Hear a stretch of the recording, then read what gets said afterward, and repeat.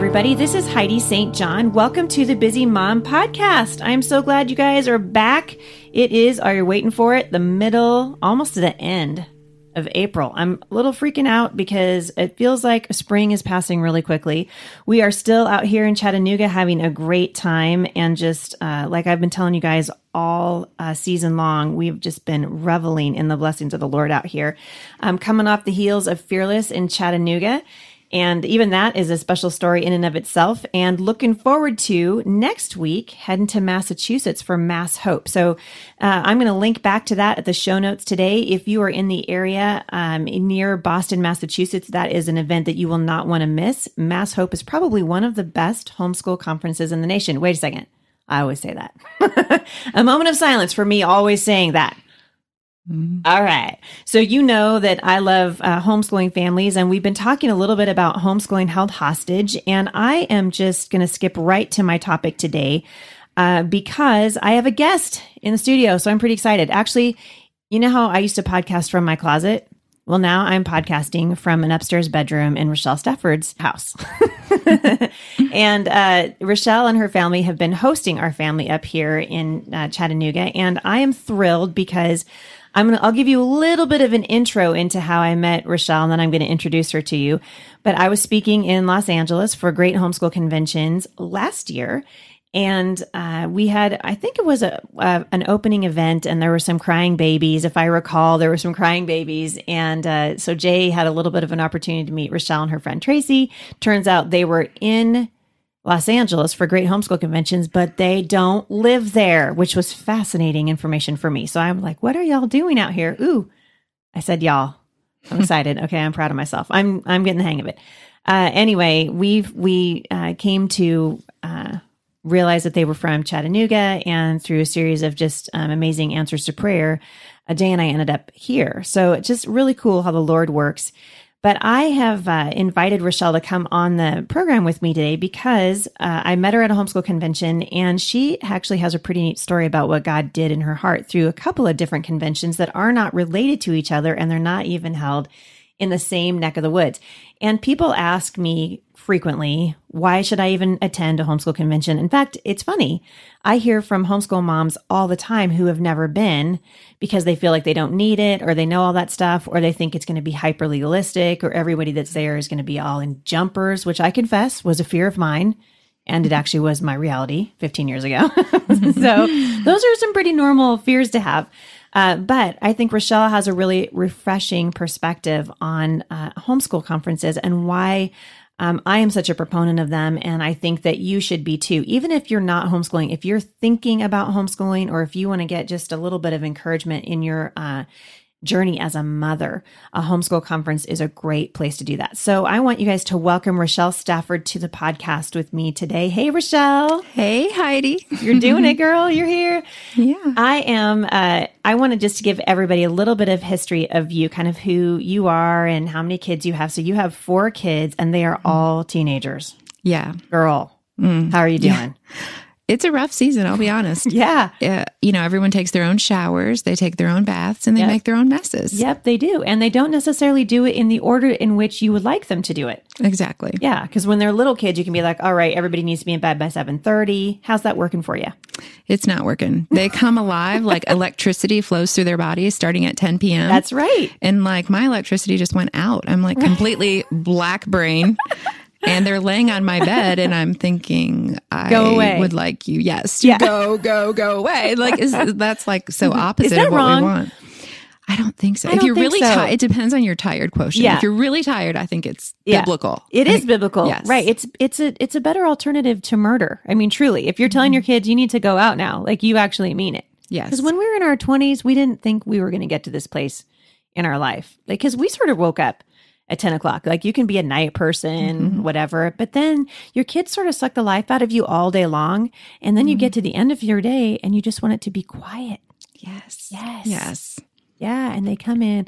I was telling Jay, I'm sure your kids do this to you too, but our kids, especially our 2 oldest girls who are both gone now out of the house, they would come in at like 10:30, 11 o'clock at night, and they would ask the most important questions. Yes. You know what I mean? Like, yes. one time Savannah came in. I mean, really, Rochelle, it's late, and I don't even want to look at Savannah. And Jay, I don't know if your husband can do this, but Jay just like checks out and goes to sleep.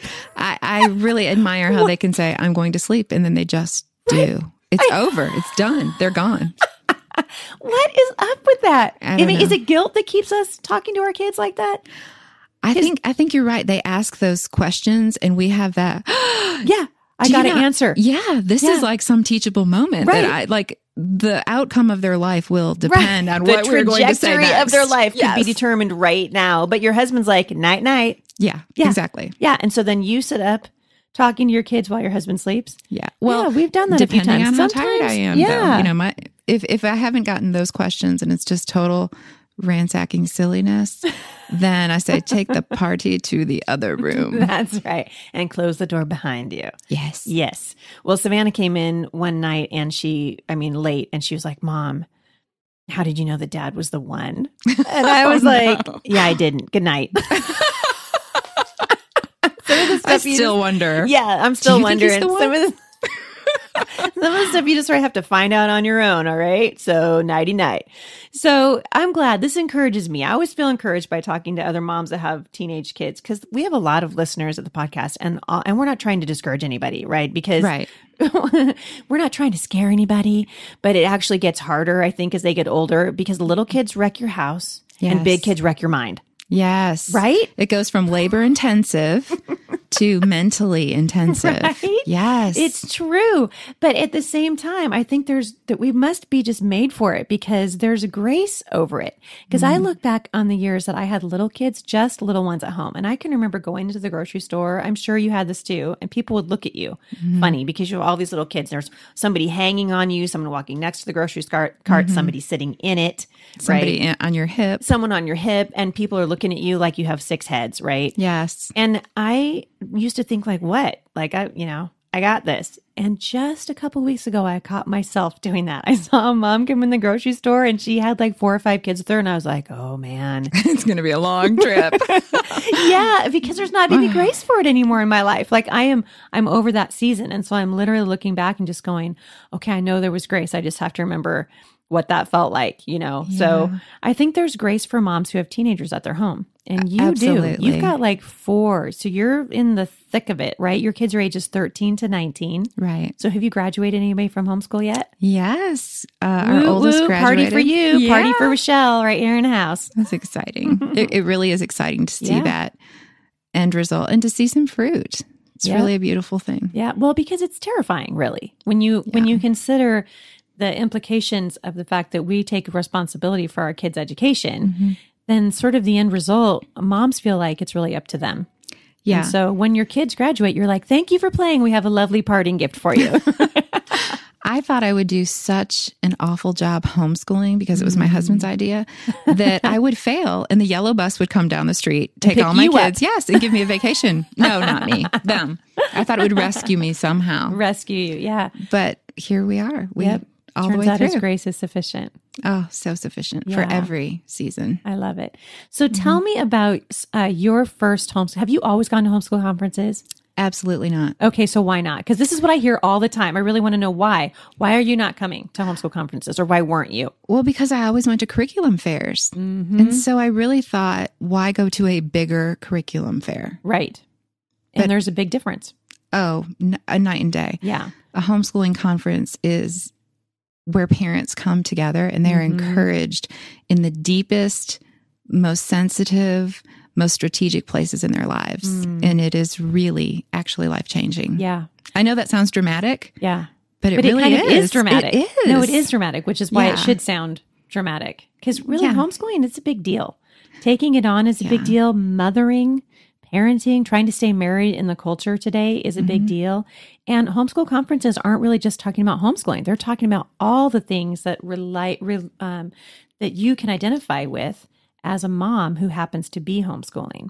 Absolutely. So your first experience at, I think I met you probably in Nashville. Was it Nashville at Teach I Them think Diligently? so. I think so, yeah. So that had been a few years ago. So tell us about what that conference is like for you. It was amazing. So we set some goals up for that year. And I told my husband, as a matter of fact, just to kind of get out of town alone together, let's go to a homeschooling conference. Oh, a moment of silence for getting out of town alone together. Oh, I feel better. And so at some point in time, we were with a few other families, and one of the moms mentioned that she was going to the homeschool conference in Nashville. And to get out of the process of taking me, I think, Ralph was like, oh, curriculum fairs even kind of made him a little bit nervous. He said, why don't you go with these two great gals? Go. And he even offered to pay an extra night in the hotel so we could stay. Man, it was you can't awesome. turn that down. No, we couldn't. You cannot. It was just a short time away. So I didn't take the time to go online and look through all the speakers. And so when we got in the car, you know what it feels like in late spring. Mm-hmm. You're realizing all of the things that you didn't accomplish that were your goals in the beginning of the year. Right. Yeah. Failure. Yeah. Failure. And that guilt sort of settles over you like a cold, wet blanket. And you're wondering why you even homeschooled in the first place. And yes. Yeah. And are my children ever going to know, get through life? Because I am such a failure. It's all about me. Yep. It's all on my shoulders. Yep. And as we got in the car to go, I remember thinking, it's going to be so hard to hear the right method and the way that things are supposed to be done because I'm going to feel worse than I already do. Yep. I don't know how much lower I can get. Yeah.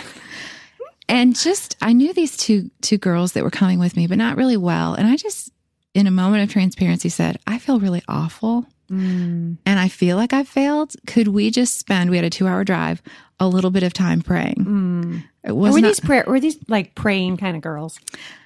Be honest. We had never prayed together before. Yeah. And they were both a little bit intimidated. Yeah. And it's not something somebody says who's driving as soon as you get in the car. Now you're going to pray out loud. Let's do it for an hour. You guys are stuck in the car with me. Guess what we're going to do for a game? You start. And I said, seriously though, and as I began to explain why I wanted to pray and how I felt, they started saying the same thing. Yeah. So one by one, we just started praying, and we prayed for our husbands. We prayed for our children. And then we took turns praying for each other's husbands and children. And about an hour and a half later, we started feeling that condemnation over us just sort of disintegrating. Yep. So we had this plan. I was going to drop them off in front of the Opryland Gaylord. They were going to run in and get us a seat for the first speaker. And then we were going to take a break and go out to lunch because here we were without our kids. Right. It's so time why to have not? fun. Absolutely. Girls just want to have fun, right? Homeschool moms just want to have a break from their kids. Exactly. Which is fun. And between the three of us, I think we had like 12 kids represented between the three of us. Right. So we were pretty tired moms. Yep. And so I dropped them off. I parked. I ran in and got a seat. And we never left. We went from speaker to speaker. We started realizing about 4:00 in the afternoon, we haven't eaten, like not even breakfast. I had a granola bar in my bag with me. We split it 3 ways and we never left. There was a keynote speaker that night, and we realized by the time, because we'd stayed for the last speaker, that it was just going to be an hour later. So let's just sit and go through our notes and talk and figure out what we're going to do for tomorrow. Right. We didn't even check into the hotel until after midnight. And this is kind of a big deal because you're at the Opryland. The Gaylord is nice. Oh, yes. Yeah. It's beautiful. Yeah. It's plaza. like a little getaway right inside of there, waterfalls and the whole thing. Exactly. You don't want to be in the basement all day in conference rooms. But we did. We really did. Because it's awesome. It was because wonderful. It really is life-changing. Yeah. Yes. Yeah. And we stuck together. We separated a little bit the next day, but we really kept coming back with the same theme. I feel so encouraged. This isn't all about me. Sally Clarkston just told me that she couldn't figure out why her kids were like this, but this is what God did with them in the end. And they're doing this for a career. And like, maybe God wired our kids to just be who they are. Yeah. Yeah. And we felt like God was doing something amazing. Yeah. And we got to watch it. Yeah. And we got to be part of what he was doing. And that was the amazing thing, to boast in him, that it wasn't about our report card about how well we did. Yeah. Well, at the end of the day, homeschooling is a sanctifying process, right? So it's so much, and I think moms need to hear this. It's every bit as much about the parents as it is about the kids. I think we often think, oh, it's just education. It's reading, writing, and arithmetic. It's so much more than that. And God is doing something and making us more like himself. And he's helping us see that these kids really belong to him and they are on loan to us, which to me is still, it's a hard thing to wrap your head around as a mother because we take such ownership in our kids. And I think listening to somebody say, listen, I thought that I didn't have it all together, but it turns out God's strength really is made perfect in weakness. And all those areas of my life that were weak, God came in and he filled in those blank spaces and he answered my prayers along the way. And what you got to do in Nashville that year was listening to parents who kind of been there and done that and are kind of coming out on the other side of it and basically bearing witness to God's redeeming power in their lives and in the lives of their kids. And they're turning around and strengthening those who are coming behind them. Which is a biblical principle. This is so much fun. We're out of time for this particular episode, but would you come back again? And I want to finish this discussion because you have another story that I really like our listeners to hear about another homeschool conference that I think is going to be really encouraging. Would you come back again? Absolutely. All right. That would be awesome. So stay tuned, you guys. We're going to have Rochelle back on here in the next 2 days. And in the meantime, if you haven't had a chance to, go and check out HeidiSt.John.com/scripture writing because we are almost to the end of the month and we're getting ready to start the next month's scripture writing. So now's a great time to jump in and join us. We'll see you back here next time at the Busy Mom Podcast. For more encouragement, visit me online at thebusymom.com.